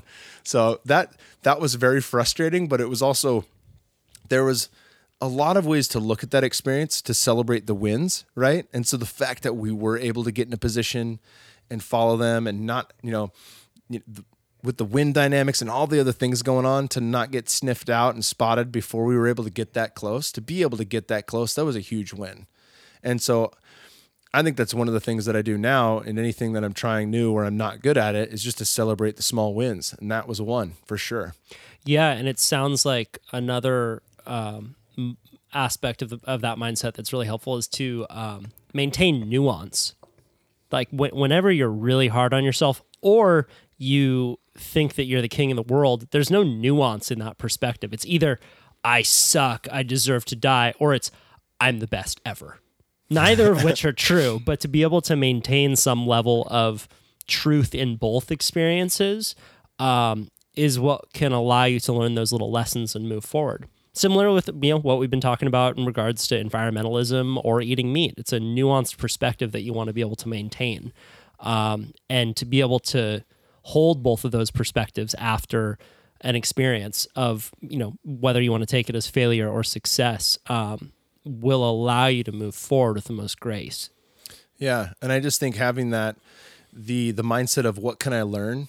Like, what can I learn today? There's so much to learn with this, right? And I could hunt, 52 times in a year. Every weekend I could go hunting. And if I did that for a year, I would still have years more worth of learning to accomplish with that, right? So I think understanding that, if I just take the mindset of what can I learn from this experience every single day, that sets me up in a position to gain from it, right? And same thing goes for somebody, politician, or even somebody on this podcast that's saying something that you might disagree with. If you adopt the idea of what can I learn, that's going to position yourself in a different framework to be able to hear something that you can gravitate towards. Nothing pisses people off more than me talking about the open relationship. And I don't even need to go down that rabbit hole. I talk about it enough on the show. But my point is, there are people who have the what can I learn? And in a lot of times, this is non-prescriptive. I'm not saying this is for everyone. I'm not even saying that I'll do it the rest of my life. Who the fuck knows? We're trying it out. But there are key takeaways that you can learn from that will help you in a monogamous relationship if you have the mindset, what can I learn? Yeah. Yeah, and constantly putting yourself into new situations that scare you, or new situations where you are at the bottom of the totem pole, allow you to look at it from a novel and new perspective. And then you can come back into your world where maybe you're more towards the top of the totem pole, and your mindset won't be as ossified as it once was, because you'll remember what it felt like to suck. In Civilized to Death, in Chris's book, he has this little example of how in a lot of hunter-gatherer societies, in order to kind of cut young people down to size who were developing these delusions of grandeur, when they would when they would have a successful kill, it was common in a lot of these tribes to kind of heckle the hunter who made the kill and say like, oh, why did you bring me out here for that little bag of bones? If I'd known it was this skinny, I wouldn't have made the whole trip out. Another thing that they'll do is say that whoever fletched the arrow of the hunter, that the kill goes to them. right? But hunters in a lot of these tribes would trade arrows so frequently that it was very difficult for one person to be maintaining the kill more of the time. I'm trying to articulate this better. Like, it was basically just this way to randomize who got credit for the kill. And as a result, to cut people down so that they didn't get too big-headed. And there's a line in his book where he said, that one of these researchers was asking the tribe, so why do you do this? And he says, well, the problem is if someone gets too big-headed, it always results in death. Damn. I'm like, damn, that's true though, man. I mean, you see people that are they have their quests for power and they're willing to, destroy personal relationships and destroy the world as a result. Like, it really comes, in my opinion, from some level of insanity and some level of real deep lack and real wound that needs to be healed. And I think that I'm a big believer and big fan in a lot of the work that you do with psychedelics, because I think that that's one of the most effective ways for people to heal that wound. Yeah, it's effective in healing the wound, and it's also one of the most humbling experiences you can have. Yeah. And I mean that in the best way. It's not just it doesn't even have to be with the intention of, take so much that you have a panic attack or that it's really hard or bad or challenging trip. Like I've experimented with some pretty heroic doses, and I think those were all calculated and guided sessions. But at the same time, like, there is something where you get to the threshold where you're no longer in control and you're forced to surrender. And that lesson that keeps coming up, even in this last, trip we did to Costa Rica, where it was like, I forgot how challenging ayahuasca is. Physically challenging, mentally, emotionally challenging. I experienced all those in the 4 nights we sat with the medicine, and it was mind blowing, because it was like, fuck, it's only been 2 years. How could I forget this? How could I forget how challenging this is, to feel like I'm going to throw up for hours and not be able to, right? And sometimes I am able to. That's almost better because there's relief. But that's just like one element to doing something that is difficult that has huge payoff. Do you ever feel like psychedelics can get in the way of you getting shit done? Well, for sure. I mean, in anything in life, we can lean on things to the point where they become a crutch. Right. And I only say that because I'm from Santa Cruz, where there are a lot of people who are so process driven. It's almost like their whole life is just focused on them talking about their own emotional process. But I'm like, but you're not actually doing anything. Like, I also want to see you, like, turn the paper in on time, so to speak, and like get the project across the line. And I've benefited hugely from psychedelics as well, but I'm also in this time right now where I'm planning the Motherfucker Awards, and the idea of doing an ayahuasca ceremony right now feels insane to me because it just takes so much. But you're someone who, you do get shit done, and you're productive, and you're also deeply in this world. How do you maintain a balance between that? Yeah, so that's the nuance, right? That's the nuance of planning the big trips. I think microdosing is definitely a different topic. But right now, if I'm talking about the heroic dose of psilocybin or something like ayahuasca, that's really it's gonna give you a lot, but there's also a cost to that. Right. And that cost is processing. That cost is spacing. It's spacing ahead of time and afterwards to really integrate whatever those lessons are. So you do begin to embody that, whatever your teachings are, and make it the wisdom you wish to have in your life, rather than just a really cool trip where you had the dope vision and this is what it told me. And no, I actually haven't done that yet. And you're like, no, it doesn't mean anything if you don't change your life. Right.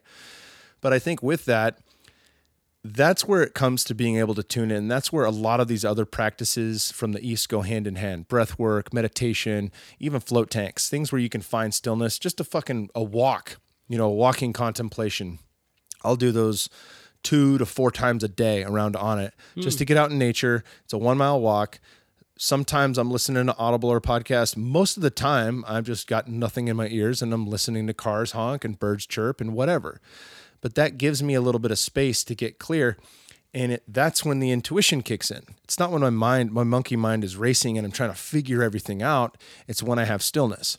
And if I can reach stillness, then I can tap into that. Am I ready? Do I need to do this? Or is it me, is there more work to be done before that? And I think there are times in our lives where we get really busy with passion projects and things that are really important to us.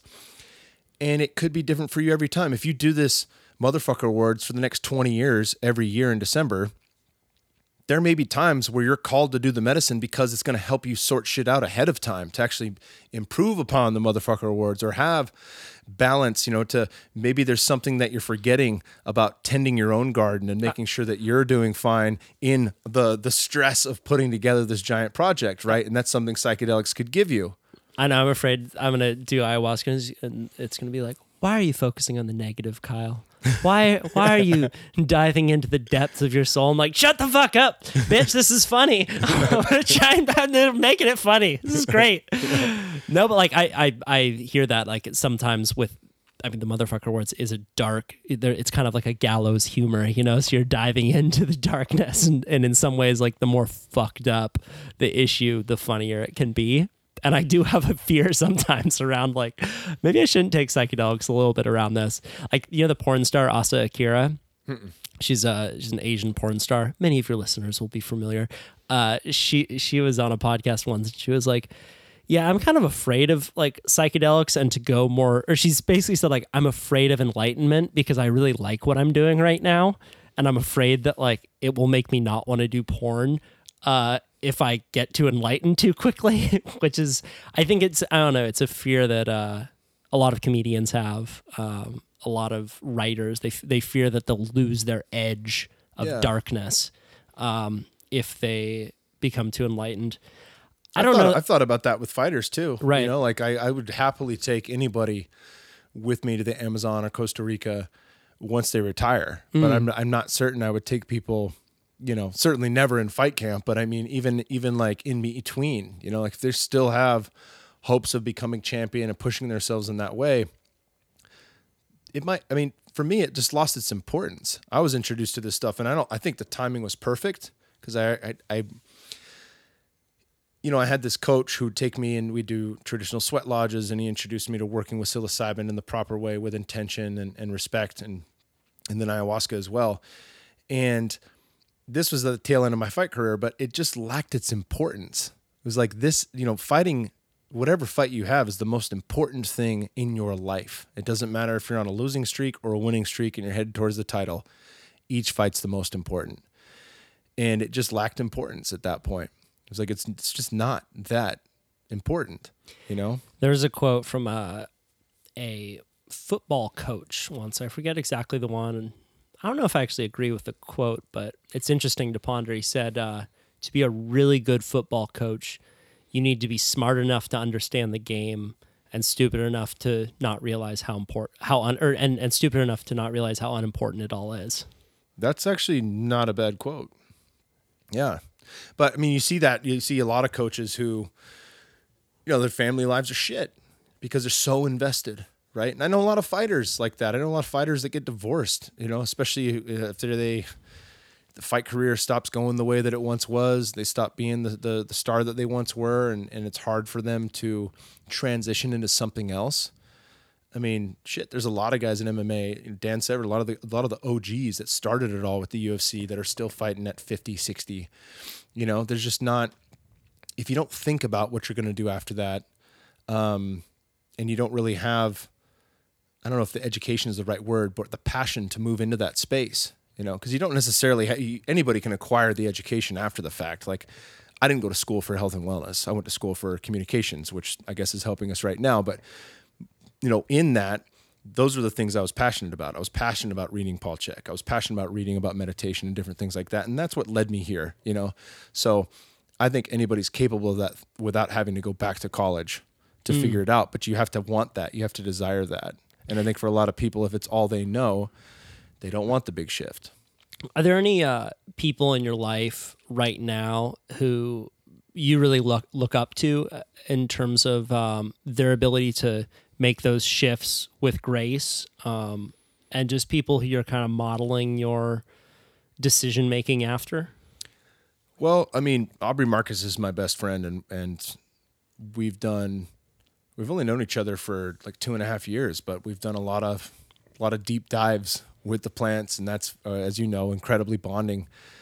And when you shit your pants in front of your best friend, yeah, I mean, it really creates a bond. We did a boga, and I shit my pants in his bathroom once, and I was like, oh, we're fucking in the medicine. Thankfully, I was intelligent enough to bring a spare change of pants. But, fist bump, bro. We're close now. But he's a guy that I can talk to about anything, absolutely anything. And, whether that's relationships or finance or building my own brand. I mean, he's done it all. He's done it all before. And then any of the plant medicines. I mean, he's done literally everything I have, and I've got more experience in some things. He's got way more experience than me in others. And so it's an interesting person to have in my life. And he's introduced me to fucking amazing people like Ted Decker, who wrote The 49th Mystic and Rise of the Mystics, incredible books on spirituality. I've been able to spend a lot of time with Ted. Porangi, who's he's on Spotify. He did the ayahuasca album for Aubrey when he did the documentary. Fantastic musician, a medicine man in his own right. Just a fucking beautiful human being. And Dr. Dan Engel. The ayahuasca music's like, and there's like some other instruments that come in. He brings in the dig. He brings it all in. Like it's fire. And Dr. Dan Engel, who wrote the Concussion Repair Manual, who's a dude who spent a year in the Amazon working with ayahuasca, and he's a licensed psychotherapist here in the States, who works a lot with, MDMA for PTSD with the MAPS group, and just fantastic humans. So like, even outside, because I know him, he has planted seeds and given me so much outside of our relationship. And then when we have these big powwows where we all get together, there's a lot there, and I think those are the conversations that I have that really expand my mind and my awareness. And of course, if any one of them says, you got to read this book, then I'm all about it. It's like, oh, okay, I'm in, like say no more, just bought it, Yeah, man, the tertiary effects of being a podcaster are spectacular. The breadth and depth of the friend group that you develop, this is a great example of it, is reason for everyone to start their own podcast, because you really can then call upon a lot of brilliant people who, after a good podcast, you can consider them friends, and it really enriches your life. And I said it before, but the Motherfucker Awards would not have happened without podcasting, and just the people who have come in and allowed their help. For example, even our set designer and our motion graphics designer, these people that are just donating huge amounts of time, were podcast listeners, and they just hit us up and we're like, hey man, we're like-minded folks. And I think that it can be really helpful for people to just realize that they're not alone in the ways that they think. I think that there are people who feel like they're the oddball in their community and they don't have any deep friends that they can connect with. And you're not alone, peeps. There's a bunch of weirdos out there just like you. And I commend you on being the conduit for so many people to be exposed to new information, because you'll never fully know the impact that you have on people's lives, but you're doing it. So you're doing it too, brother. Keep doing it, Kingsbury.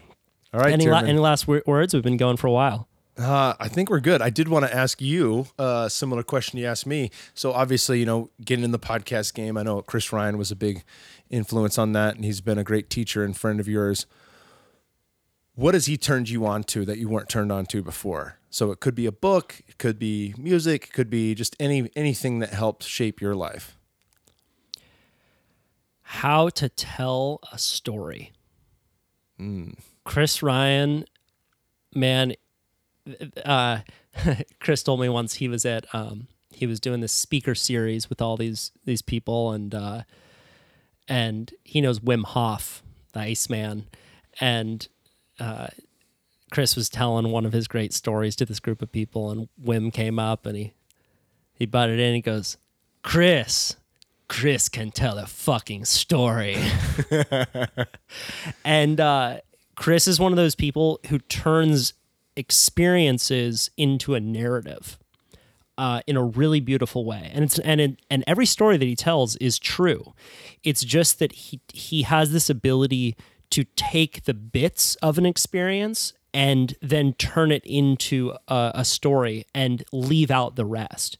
So I think that what I'm learning a lot about from him is how to find those little moments that will be relatable to other people, and then how to leave out the rest. I think that, you know this as a communicator, a lot of what communicating is not saying the unnecessary stuff. Mm-hmm. Similar to like a good photo isn't so much necessarily about what's in the photo, it's what you leave out of it.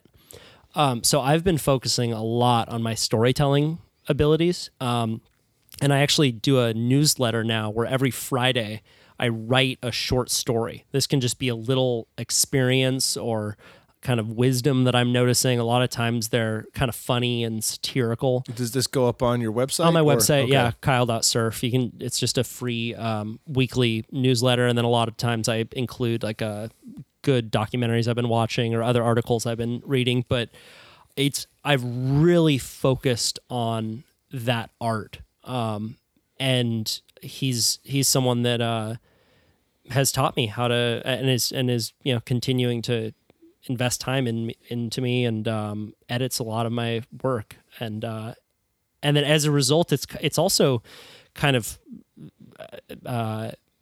allowed me to get more into the comedy world, because I think that comedians are some of the best storytellers there are. As far as a group of people that are so precise about the words that they choose to use and what they choose to leave out, comedians are masters. Like you see Dave Chappelle up on Netflix. Like, I mean, if you look at him just as a public speaker, he's one of the greatest out there. I don't know a ton of other just public speakers that are getting their own Netflix shows. Like it's just comedians. So as a result, I've been doing something that scares the shit out of me, and I do open mics here in Santa Cruz about 4 nights a week, and get up there and 4 nights a week tell jokes, and I eat shit a lot of times. And when a bad set goes bad, it feels similar to how I imagine being waterboarded would feel. But every once in a while, you get a good little joke, and I'm realizing a lot, both just in how to tell a story with a good setup and a punchline, and also just how people see me. Because I'm realizing like, a lot of times a joke won't work until I take care of the fact that, like, yeah, okay, I get it. I look like a surfer. I look like a, Santa Cruz athlete. Like I've one that I just thought I was like, I look like a guy whose father got him into college by paying for the library. I'm like, okay, cool. Like you look like this privileged dude. I have one where I look like a dude who thinks that reflecting on life is flexing in the mirror. Like, so you have a few of those, and like, I don't have any grand aspirations to be a professional comedian or anything, but I don't think I would have really recognized the power of a good story without Chris Ryan. Fuck yeah, brother. Well, you mentioned Kyle.surf. Where can people find you online? Yeah, Kyle.surf, not.com, is my website, and my podcast is The Kyle Tierman Show. And you, sir? At Kingsboo on Instagram and Twitter, and kingsboo.com. I do a monthly newsletter. Also talking about the books I'm reading, any documentaries I've seen. I think I will start writing a bit more of the stories that are going on. Mostly I've just been laying out the things that I'm into. The latest newsletter, the welcome letter. So everybody who signs up will get the welcome letter. I talk about the Stamets protocol for microdosing for a month straight, the brain reset. So I dive into it there. And wait, I want to get this brain reset from you, because I'm actually going to do, I want to do a microdose. I don't think anyone would mind saying, I'm going to do a housemate. We're like all my housemates here. We're all going to microdose for a month, and then like come and see what all the effects would be. Oh, perfect. So what do you recommend as far as the protocol? What he says is 100 milligrams of psilocybin, and this is like your standard. It's not a penis envy. 100 milligrams, at least 500 milligrams, but I'm probably going to take closer to 1,500 milligrams of lion's mane, and then about 1 gram to 2 grams of cordyceps sinensis. So lion's mane has the ability to affect the neuronal pathways in the brain, increase neuroplasticity and different connections. Also really good for the entire nervous system, psilocybin as well. And then cordyceps is really good for enhancing the mitochondria and ATP production. And we know that the 2 largest organs in the body that contain the most amount of mitochondria are the brain and the heart. So that's like the triple hit whammy. And then you add in niacin between 100 milligrams and 1,000 milligrams. That's a pretty wide range, and that's where you get the flush. So the idea behind that is the flush, you'll get like itchy red skin. It's kind of uncomfortable, but that's going to push all the medicines out in the periphery of the body. So you'll get even further release of that extending out into all of the nerves within the body.